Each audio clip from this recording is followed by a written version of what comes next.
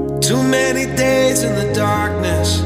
Welcome to Prevention is Cure, brought to you by Precure.com, the podcast where we challenge mainstream conventional medicine and look to the latest science and practice around the things that really make us healthy.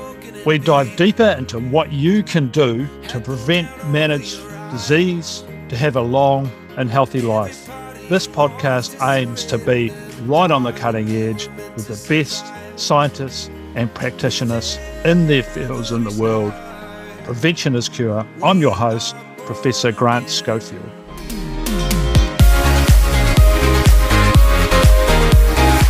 Hi, Grant here. In this podcast, I interview Jess Dyson, who's really an expert in disordered eating and coaching people out of that. Now, this isn't an area I've really paid much attention to, mainly because I've been quite scared of engaging in that. We're talking about anorexia, bulimia, these types of things, and they come with all sorts of issues. And frankly, the therapies that have been offered over the years haven't been very successful. In fact, I remember when I was a young psychologist working in Australia, one of the clinical psychologists there asked me to come and talk to a patient of his, a young woman who had anorexia, and she was hospitalised at that time, and he felt that I was an athlete and I ate food for energy, and this woman had some issues about over-exercising and what I might be able to help her. I talked to her, I don't think I made much progress, and then a couple of months later I said to Robert, the psychologist, what happened to so-and-so, the patient? He goes, oh yeah, she died. And that sort of hung with me, and it's an area we haven't talked about, but I think you'd be surprised once you start to talk about the range of disordered eating. And then that starts to include binge eating disorder, which has some addiction and other issues as well.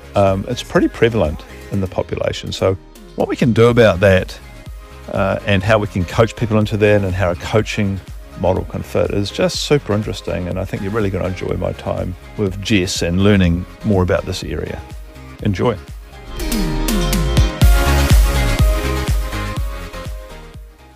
Hi, welcome to the Prevention is Cure podcast with me, Professor Grant Schofield, and I'm really excited today to be joined by Jess Dyson, who's a health coach who specialised in eating disorders or disordered eating. We'll try and figure out that too. Hi, Jess. Hello, thank you for having me. Well, I'm both really nervous and really excited to be delving into this topic. It's one that scared me my whole professional life. And I was just, before we started the podcast, I was relaying a story when I was a young psychologist, and I had nothing to do with eating disorders or any of that clinical work, but the clinical psych guy in my program said, can you come and talk to a young woman with an eating disorder?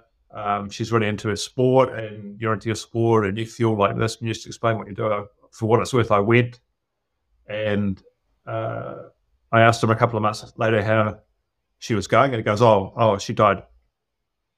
And there was just a silence, and that's been why I've been so scared of it. Can you tell me more about the backstory of eating disorders and why we should take it seriously? Eating disorders are something which, like we were talking about before we pressed record on this, they're not talked about, they're not known about. I had no idea before I personally went through an eating disorder what it was. I used to see people in magazines and be like, just eat. Why wouldn't you eat? But it is one of the things which has the highest mortality rate out of any mental illness. And that contributes to a lot of suicide statistics and attempted suicides as well. And so I saw some stats said that 10% of people with an eating disorder will die from it, and 25% will attempt suicide. Yeah. And a lot of people, if they don't get the right help and treatment, will live with it for the rest of their life. And it's not something you want to live with for the rest of your life either. So it promises people the world, but really robs them of everything. And so we work with lots of different people, lots of different ages, and their whole lives are massively impacted. It's like this glorified thing in society, but it literally, people can't hold down jobs, or if they can, it's that constantly thinking about food and their body and horrible, horrible thoughts and guilt and anxiety and everything that goes with it. and it isolates people as well. So it just has this massive impact of just devastation, just on the individual, but also on families. So yeah, it's really sad, and it is a mental illness to take seriously because it's impacting so many people across the world, and a lot of people a lot of high school girls as well in New Zealand, but also guys. It doesn't discriminate, and then a lot of people are transgender also make up statistics of eating disorders too.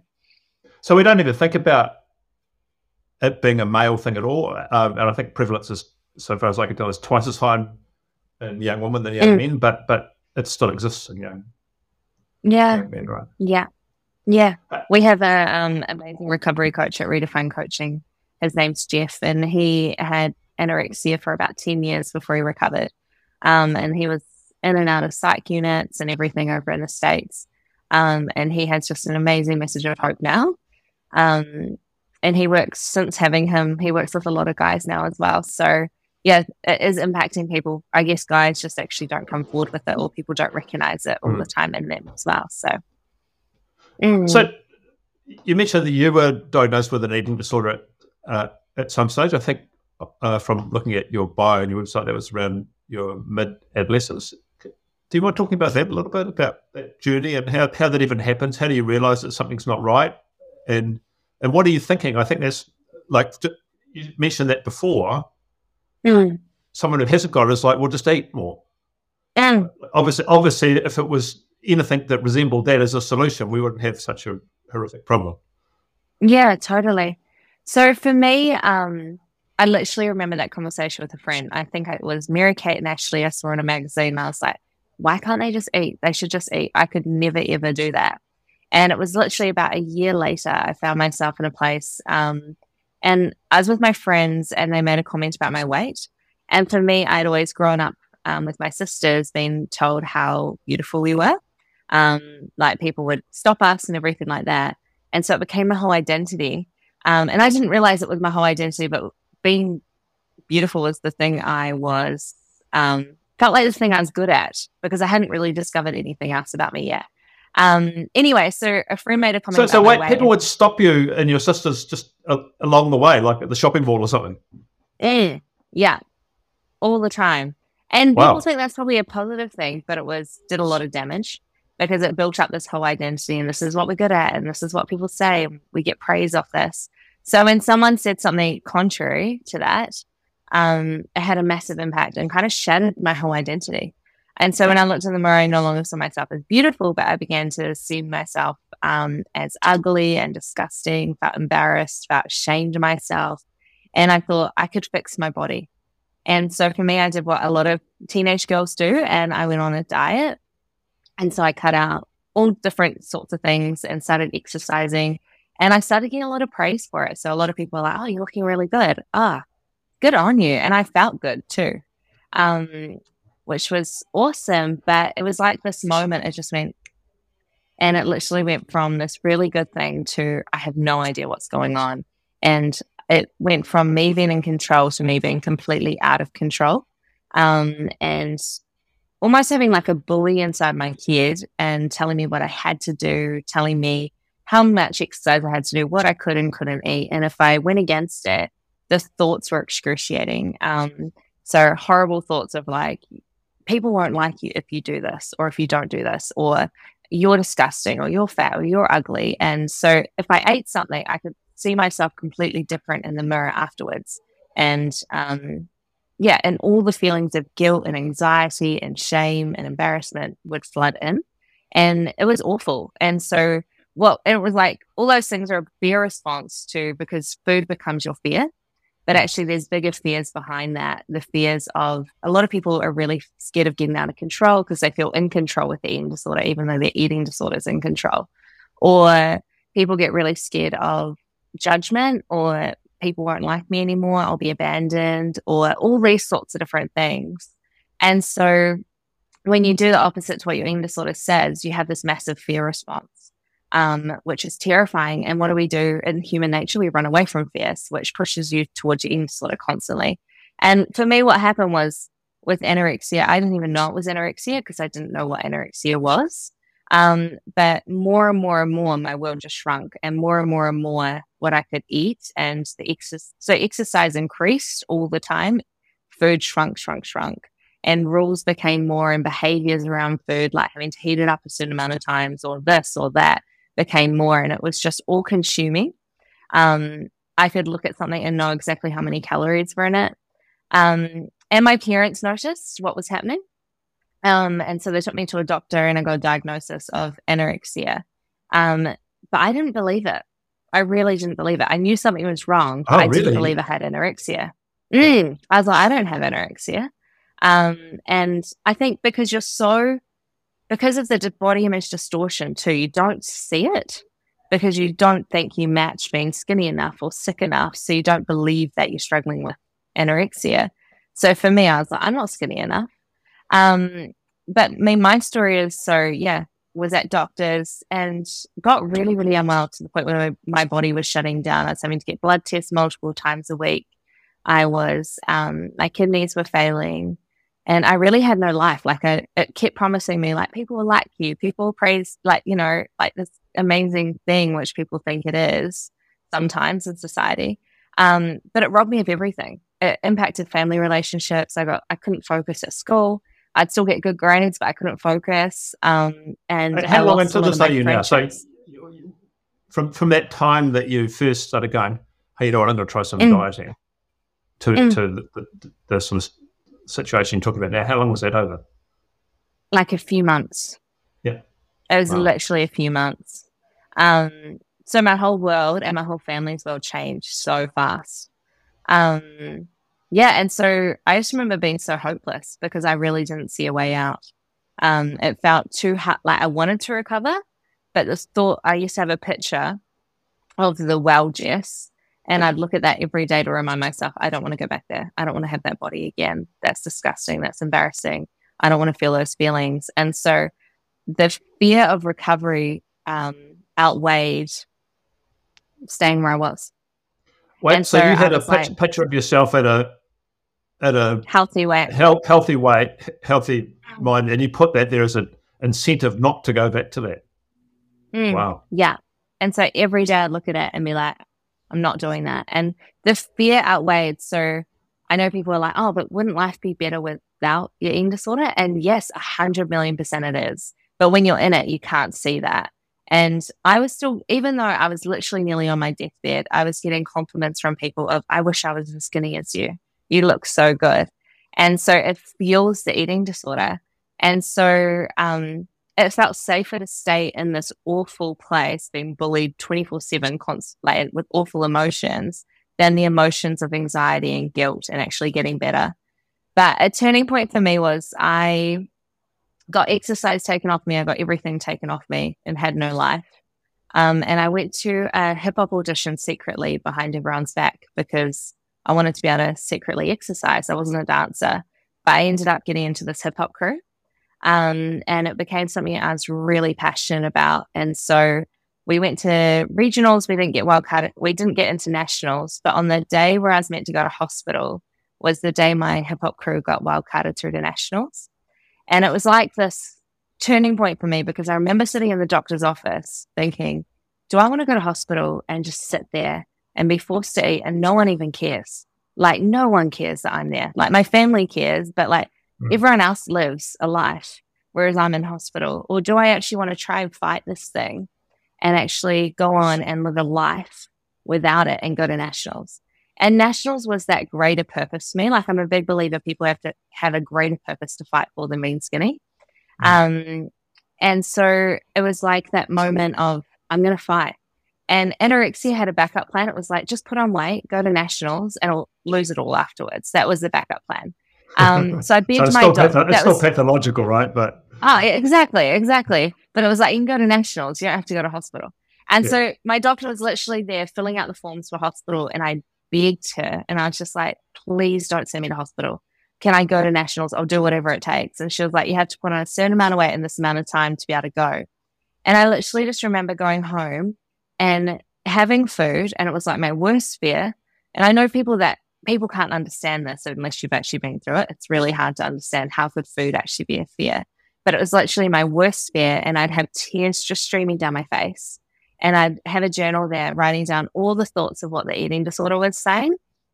Things like, you're ugly, you're disgusting, you shouldn't eat this, you're going to get fat, no one's going to like you. And I'd just replace it and be like, actually, I'm not going to get fat. Like, food doesn't mean fat, or food doesn't mean out of control, or food doesn't mean people don't like me. And I just replace it with what could be the truth, even though it felt so wrong. And I made it to nationals, and that year my crew won the hip hop competition. And I literally just remember being like, I don't want to go back. I don't want to go back to this life of nothing where I'm stuck. And so I didn't go along with anorexia's backup plan, and I kept fighting. And for me, that looked like targeting exercise, like how do I reduce it? And something I've realized, it's all about, like, exercise is a really good thing, but when you have an eating disorder, it's not. It's this thing which controls you, and it's emotion, it's fear driven. There's emotions. It's not enjoyable. It's punishment. And so you're not doing the actual exercise and going, there's no fun in it at all when you're actually doing it. Well, sometimes, like, I think you trick yourself that this is fun, this is enjoyable, because it's that relief of you escaping the fear, escaping the thought. So you do get this rush and you do get this relief of like, but it's like, it takes a negative thought away. Yeah, it takes a negative thought, a negative emotion away, but yet those only get stronger. And then more anxiety gets attached to it, and more negative thinking gets attached to it. So it's really challenging it. And I had to go on this whole journey of rediscovering what's normal, what's healthy, rediscovering how to actually I don't think you ever go to a place of loving your body, but it's accepting your body and being thankful for your body and what it can actually do for you. It's not like you ever get to the place where you look in the mirror and be like, oh, hot damn. But it's not about that. It's literally about, like, how do I actually accept who I am and discover who I am and have that greater purpose in my life than being skinny. And actually, the more and more I got better, the more I, like, almost built up evidence against my eating disorder that the fears that it held me captive in were never coming true. Like, I actually got more friendships. I got more, like, things, like everything I desired, which I thought I could have in my eating disorder, I got out of it. Like, I was the one in control.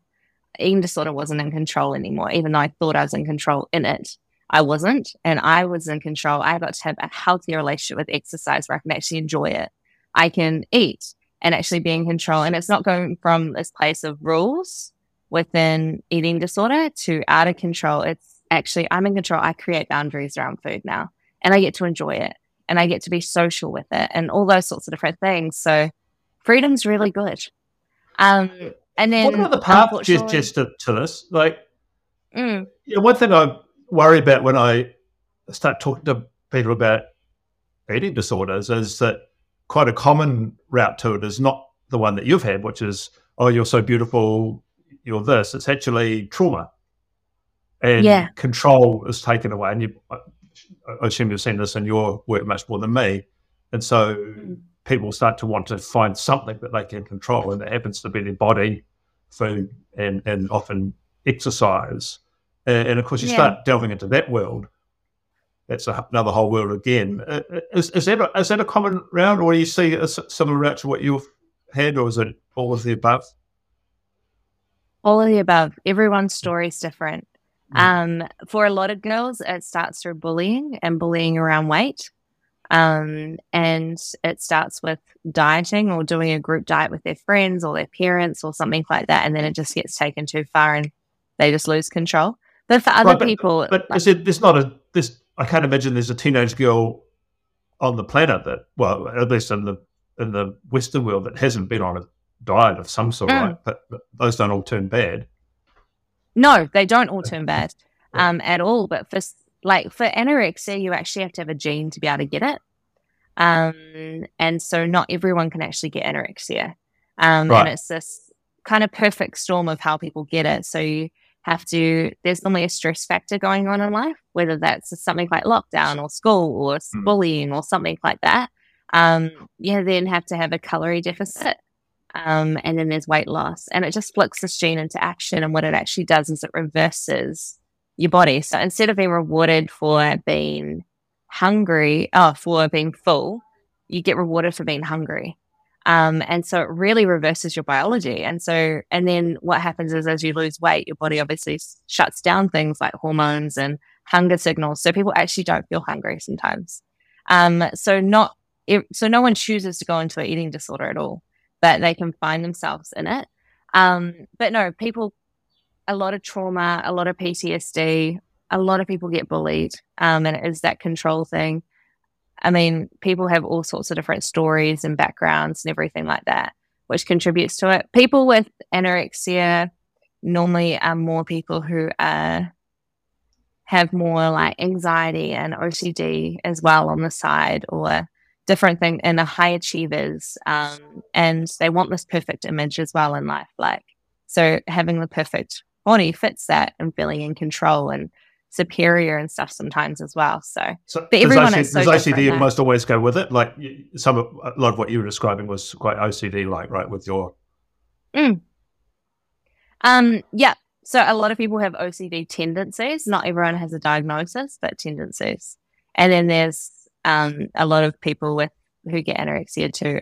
Yeah, can be diagnosed with anxiety too. So yeah, more those sorts of people are the ones who get anorexia itself.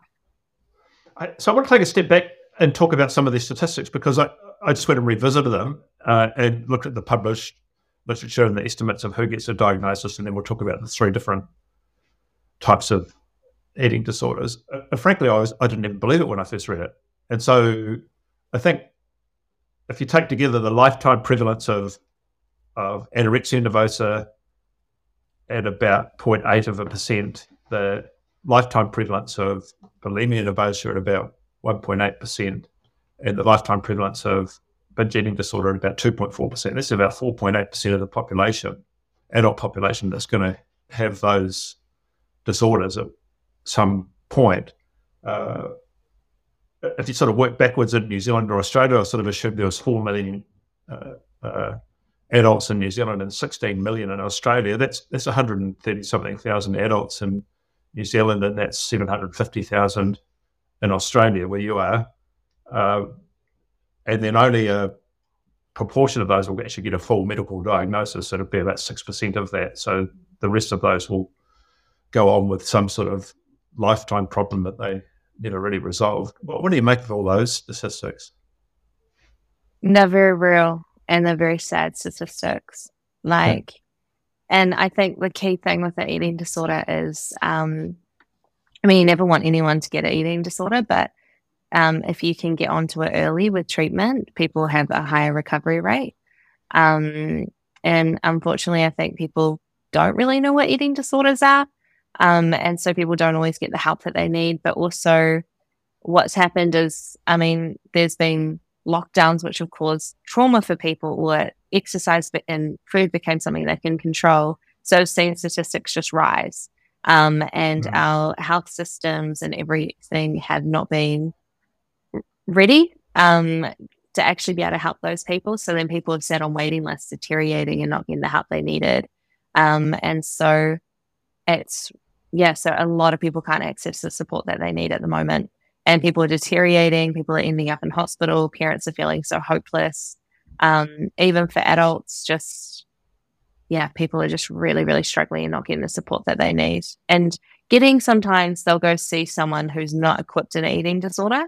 And if you don't understand eating disorders, if you don't have training around it, it's really hard to help someone and really hard to understand it. And so they probably do more damage than good as well. So people aren't getting the support, which is just, we get people reaching out to us every day because they're struggling and they can't access support. I've got so many questions to ask you about all that. But before we do that, can we just talk about the sort of 3 main types here? Let's talk about anorexia nervosa, which you've talked about a bit with your own story. So, and then we'll talk about bulimia nervosa, then we'll talk about binge eating disorder and what the sort of features of those are and how they're different. Yeah.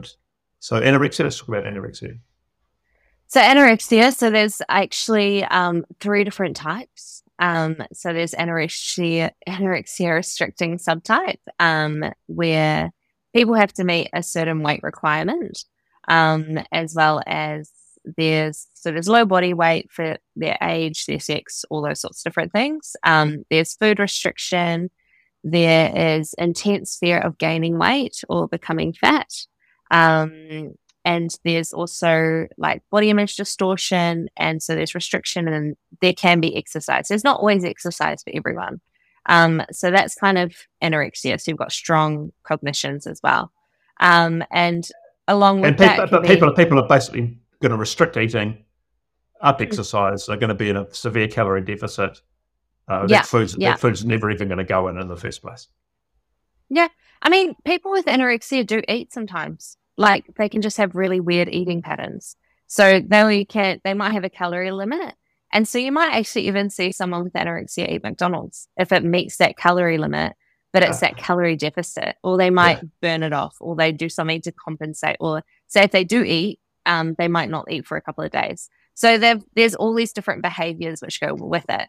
But it's all that compensation, calorie deficit, low body weight, strong cognitions, body image distortion, intense fear of gaining weight. Then what you've got is anorexia, which has the subtype of purging. And so this is where this is different to bulimia.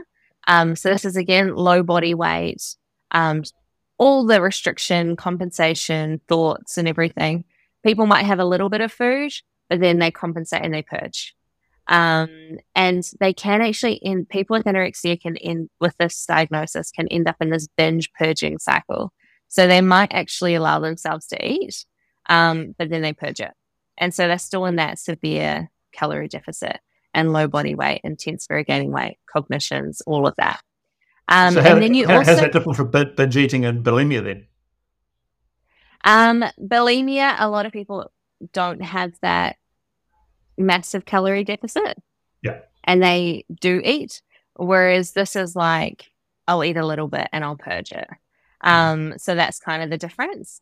A lot of people with anorexia purging, which allows them to kind of binge, isn't always a binge. It might just be something really little, or it might be, different things. Might be something little, or they just really have that severe calorie deficit and that low body weight. Then you have atypical anorexia, which a lot of people actually don't know about. And that is when people are actually at a healthy body weight, but they have anorexia. So they have all the cognitions, all the feelings, emotions, the intense fears, all the behaviors, but their body weight is actually a healthy body weight, or considered a healthy body weight. And this can happen when people obviously come from what you call probably a higher healthy weight for them. And then they're actually at this still healthy body weight. So that's that, which a lot of people don't know about. Then you have, there's actually another eating disorder, which you didn't mention, called ARFID. Have you heard of that one before? No. I've heard of it. I have no idea what it is. Can you just help me out? So it's avoidant restrictive food intake disorder. And it only got in the DSM, how many years ago? Maybe 5 years ago. And before that, a lot of people didn't know they were struggling with it, but it's more like sensory and taste, and there's no fear of gaining weight. But people are very malnourished because they don't get the food intake that they actually need. I don't know heaps about it, but people can look it up, and actually if you type ARFID in DSM, you can actually learn more about it. But it is eating disorder which really impacts people socially too. And there's a real intense fear of food, but not for weight reasons, just for sensory and taste and all those sorts of things. So the key to helping people with that is exposure and doing sensory work with them. But it really impacts people. When it first came out, we had guys who were in their 60s ringing saying, this is what I've had my whole life, and I had no idea what it even was. Yeah. And so they were like, but it's ruined my life. So there's that. Then you have bulimia, which is like a binge eating episode. So it's eating within a short period of time, like a 2-hour period, an amount of food that's larger than what most individuals would eat. In any kind of similar circumstances. It's a sense of lack of control over eating as well during the episode. So feeling that you can't stop, or that you're completely out of control. And then you have like different behaviors to try and compensate for it. So whether that's like laxatives or self-induced purging or medications or fasting or excessive exercise. And that happens at least once a week for 3 months. And yeah, there's also all the thoughts and all those sorts of things. But it could, I mean, believe it, it's worse, at least because I've known a couple of people who have had that. I mean, they could purge it every meal, right? Yeah. Which has a massive impact on people's body. So bulimia is awful. It's just as awful as anorexia and robs so many people of their life. And arguably worse in many ways because you end up with other like really bad side effects, like really bad oral health because your teeth are now corroded by the stomach acid and these sorts of things, and there's no ability to deal with that. So and it impacts so much. So there's that.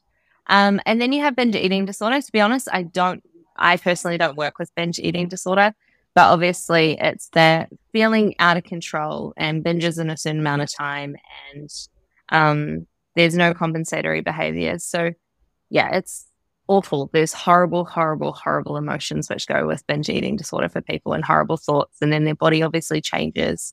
So a massive thing to help people with that is regular eating, and actually including all food groups in their diet so that they're not restricting and then like a certain food and then binging on it later at night.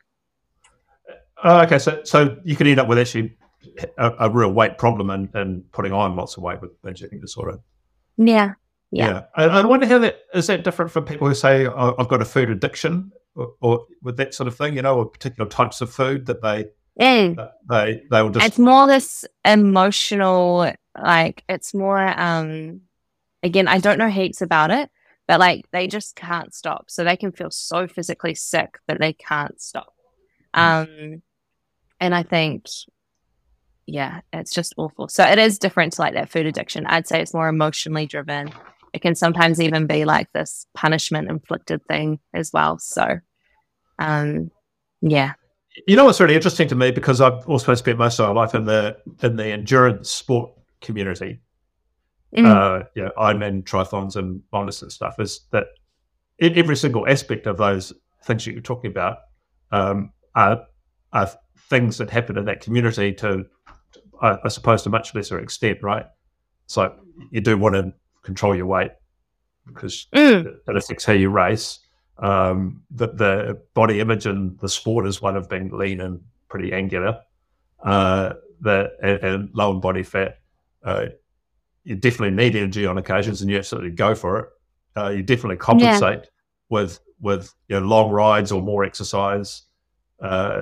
You could have periods where you're not training very well and your eating just gets a little bit out of control and you put on lots of weight. So you can sort of see there's, I suppose, sub-pathological aspects, or maybe the sport just allows that to happen. I don't know what I'm asking other than there are other communities that sort of facilitate some of that as well. And I'd say the big thing, sometimes the big difference is the motive behind it. The motive and also the mindset behind it, and whether you're actually in control. Because I guess when you've got something like anorexia, it appears like you're doing all the same things, but you're not in control. It's this fear-driven thing, whereas actually yours is a purpose-driven thing. Yeah. So the behaviours might look the same, but there's a fundamental difference that you're pointing out there, right? Yeah. As you're out of control and you haven't got the control. Yeah. You haven't got the control, whereas you guys have the control to choose. That's true. And it might be weird to other people, but it still happens. 100%. 100%. So yeah, I think it's the thoughts as well as the fear, the anxiety, the guilt, and all that, which you guys wouldn't get in that. And everyone's going to struggle with body image to some degree. But I guess when you have body image with an eating disorder, it's distortion. People really don't know what they look like. And they can see very different images all the time, depending on what they've eaten, depending on the time of day, depending on so many different things. And there's this self-hate and loathing and everything, and just horrible feelings which go with it. Whereas other people might just have a bad body image day and be like, I just feel fat today. But we know fat's not a feeling, and there's feelings behind that. But it's just like, it's not this life-changing thing, which then they're going to go and change everything in their life for. Hey, so let's talk about the mental health system and care, and that we talk about a mental health crisis. But I suppose when I look at this, I think this is at the pointy end of it, having tried to get people help. So one thing that we talk about is the treatment gap. There's really not enough psychologists or psychiatrists or other people. There probably won't be. We can't train them fast enough. But even then, the model of care seems to be not appropriate. But then if you go into eating disorders, it's virtually a user-pays situation. And at least in New Zealand, options that people have, they tend to go to, I can't remember the name of the place. It's down in the South Island near near Habner Springs. Is quite a well-known place, and I know a young woman that went there, and it literally costs hundreds of thousands of dollars. Ashburn? Yes. Is that the one? Yeah. And as I understand it, that's not uncommon. And people may go overseas to do that. Is that your experience, that people have done that? Yeah, 100%. 100%. I think there's a lot of people in the public system which are trained, which mean well, and they're awesome people and they're awesome professionals and they just want to help. But I think that they don't have eating disorder, like, because of the crisis which has happened, a lot of people have burnt out. So then a lot of people, like, there's people who get it and are trained in it, and there's people who are trained but they really don't understand or probably have the training they need to support people. And so therefore a lot of people, or there's this whole just get people weight restored and turn them over, and they don't do any of the long-term work which is actually needed to be done. And so then people relapse. And so you just end up with this cycle happening for people. And a lot of people have probably given up on the public system, which is really sad. And they're going to private places. Look, you can go residential, which is private, which costs people thousands every day. That's the fact. Residential, I think, is kind of when more people are at a crisis, like, and they're really needing that 24/7 support, and they can't get that at home. But again, I haven't always seen residential fix, like, really, like, because I guess it institutionalizes people, but then they have to come out. You still got to go home and to your normal environment. Home, and then they can't, because they haven't done those things in their normal environment, and there's often no follow-up support. People go home and relapse. And so there really needs, if there is that, there needs to be a really good follow-up plan, which a lot of these places are understaffed, under-resourced, so that doesn't happen. So people relapse and go back in. And you end up with this cycle of going back in, going back home, going back in, going back home, which is very real for a lot of people. There's a lot of amazing private clinics. Like, you've got New Zealand Eating Disorder Clinic, you've got Shelley Beach. People go to Nurture as well. And I think there's this new practice as well in Parnell. I can't exactly remember what it's called, with people who specialize in eating disorders. So a lot of people are going there, but even all of them have wait lists and they can't get in. But those wait lists could literally be several months long, right, Jess? Yeah. And so if you think about it, if you think someone's already a low weight, say a teenager, they're a low weight, parents don't know how to support them, because you just don't know, because it's like, you literally kind of have to go through, like, the treatment that they do at that age is as parents, you become tasked with refeeding. But how do you refeed your teenage daughter who's been feeding herself for ages? And parents aren't equipped with it, and they don't have an understanding. And so they literally just watch their daughter deteriorate and probably end up in hospital. And it's so hard for parents. Like, parents are in just such this hopeless place. Like, I mean, even back 15 years ago when I had my eating disorder, there was a wait list there for the public service, and I was on it. And my parents used to just ring in desperation, like, we need help. We're just watching our daughter just deteriorate, and we don't want to lose her. So this is the real reality of a lot of people, whether you go public or private. And so people look to overseas. There's a place in America which people go to, which is residential, but you pay about $40,000 a month. People do that because they're desperate, right? You don't want your daughter to, do that. or son to die. People sell their houses. Like, parents sell their houses. Like, they take out loans. They do whatever they can.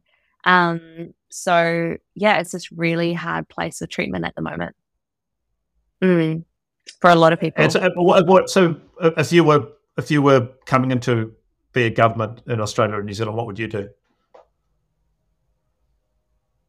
What would I do? It's a good question. I would be obviously funding, like putting money like in things like day programs and training professionals, like making sure they have proper training and proper ongoing supervision and making sure that they can see people long term. I think another thing is people don't want to work in eating disorders because it's a hard field. So that's the other thing. There is sometimes a lot of vacancies, but people just don't want to do it because it's a hard job. And unless you have that kind of compassion, people don't do it. So there needs to be some sort of incentive for health professionals too sometimes. Yeah. What about your route to the side? Because you describe yourself as a coach, and Redefine, you describe yourself as a eating disorders coach. Tell us about that. What does that even mean? So how do you become one? How do you become one? Lots of different avenues. But I think for me, I mean, because both my sisters went through anorexia too. So it really hit our family hard. So I know what it's like to go through it and also be family members of those who are struggling. And it just wreaks havoc in your family home.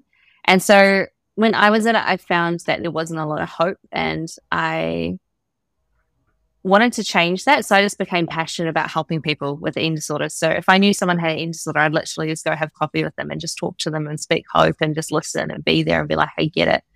And then I went and trained. I started working at NZEDC, so I knew Kelly Lavender. And then we had conversations and I went and got trained as a social worker and did postgrad in child and adolescent mental health. And then went and worked for the Regional Eating Disorder Service in Auckland. So I was a clinical team member therapist there for 3.5 years, and saw a lot, got to help a lot of people as well. But I probably couldn't help people in the way I wanted to help people. Like, so we're doing all the formalized treatments, which was awesome, but I couldn't help people in the way of, I wanted to be able to speak hope. Sometimes it's felt like you set people up for a fail, especially if they were by themselves. It was like, cool, we've got goals, go home, do that. I'll see you next week. And it was like, they're not going to be able to do that. And you're going to have the same conversation on repeat week after week after week. And so sometimes even as a therapist, it felt a little bit hopeless. And so I was in a conversation with Kelly again, and I was like, how do you help people in a different way? And came up with this whole, like, we had heard of some coaching in other places overseas, and we're like, and I sat down over like the summer, I think it was like 3 months, and just started creating what could be helpful for people. And so from my own personal experience, what helped me, I used to have a lady who I could call who had lived experience. And I just clicked with her like that. I was horrible to my therapist, my parents, everyone, but this lady, I trusted her because I knew she got it. And I would listen. So she was like, you need to eat this. I would just listen. And I was like, oh, yeah. And so it was like people who have been through it, I was like, that's so key. People relate just like that instantly. And then a whole bunch of tools which helped me. And then I took principles from different therapies and kind of all merged them all together and started coaching. So it's this, I personally didn't think it was going to go off, but I was like, I'll try it. So it's practical support for people. It's really tailored to the individual. So for some people that looks like practical support. So you've got your meal support or meal exposure. So practicing even eating out before social events so that they feel safer than just going there. It's grocery shopping because people have so many behaviors in that, and it can be this real anxiety provoking thing. It can be clothes shopping because obviously in recovery, people do have to put on weight. And so that means getting bigger sizes. So it's helping them navigate the thoughts and the feelings in the moment. So there's all that kind of practical support, but then there's all this other support, which is hope-based. It's motivation work because you've got to have that greater purpose. It's learning how to thought challenge. It's learning how to separate your values from anorexias or the eating disorders and creating your own values. And then it's learning how to navigate the guilt, the anxiety, the fear, and all the different barriers, as well as just being there. And like we do a lot of body image work too.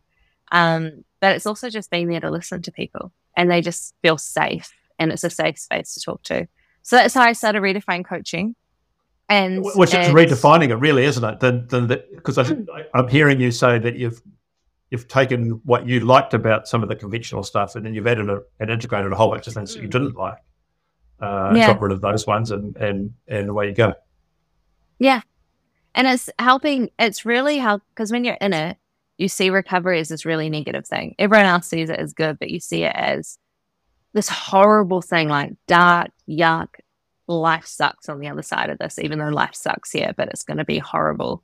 So it's really helping people see their future in color in a way, and really unpacking what could your future actually look like without this horrible thing, and challenging them in it as well.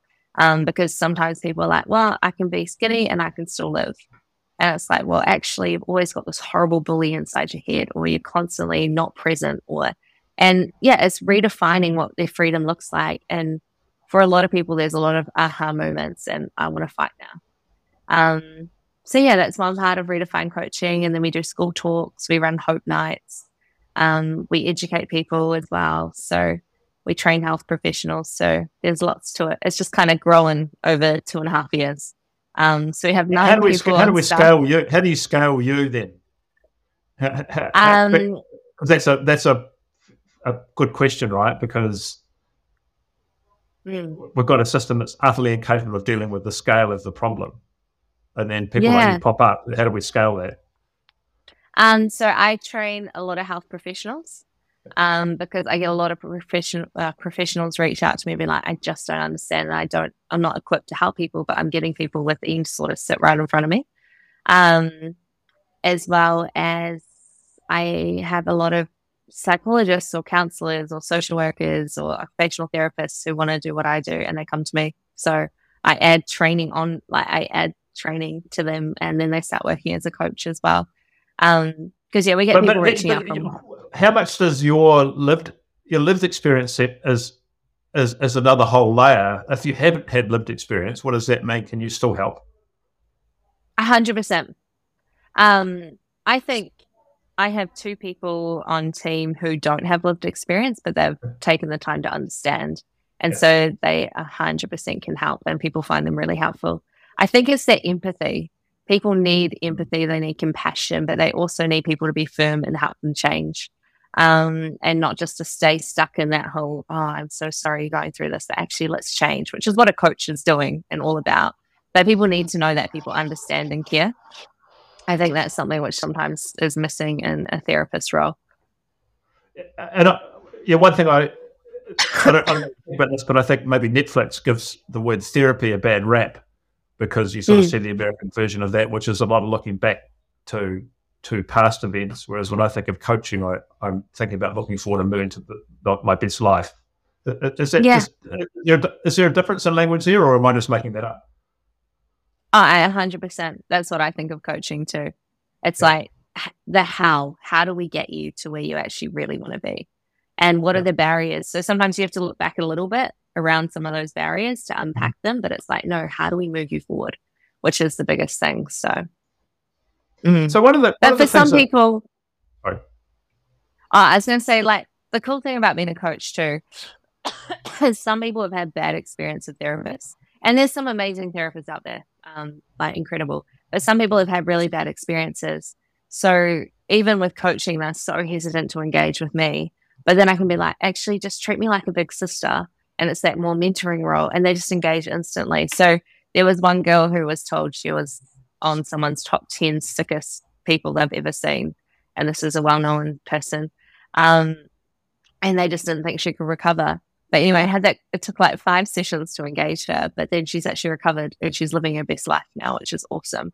And it's not that life is ever perfect, but it's way better without an eating disorder. So yeah, I suppose the good thing about coaching is you're always going to meet people where they're at. Which is a good principle. So I suppose it's going to. Hey, I've got a couple of other questions I want to wrap up with, because these are questions that I found confronting, because often my work has not been in eating disorders; it's been the exact opposite of that. It's like we've got a diet problem and a diet quality and quantity problem in Australia and New Zealand, and that in itself causes some mental illness. It also causes cancer and diabetes and vascular disease and stroke. So we'd like people to eat better. yet discussing that, there's always this little layer of going, well, are you going to inadvertently cause, by talking about healthy eating, a percentage of population, especially teenage girls, to go into this eating disorder space? What do you think about that? Is that an issue? And if it is, what do we do about it? It is. I think sometimes, because I actually think all of those messages are good messages and they're relevant to some people, right? Yeah. To avoid diabetes or to actually help with depression or different things like that, because there is like science around food and everything. Yeah. But unfortunately, I think a lot of people who actually take those messages on are the people you don't want them to take them on, which are people with things like anorexia.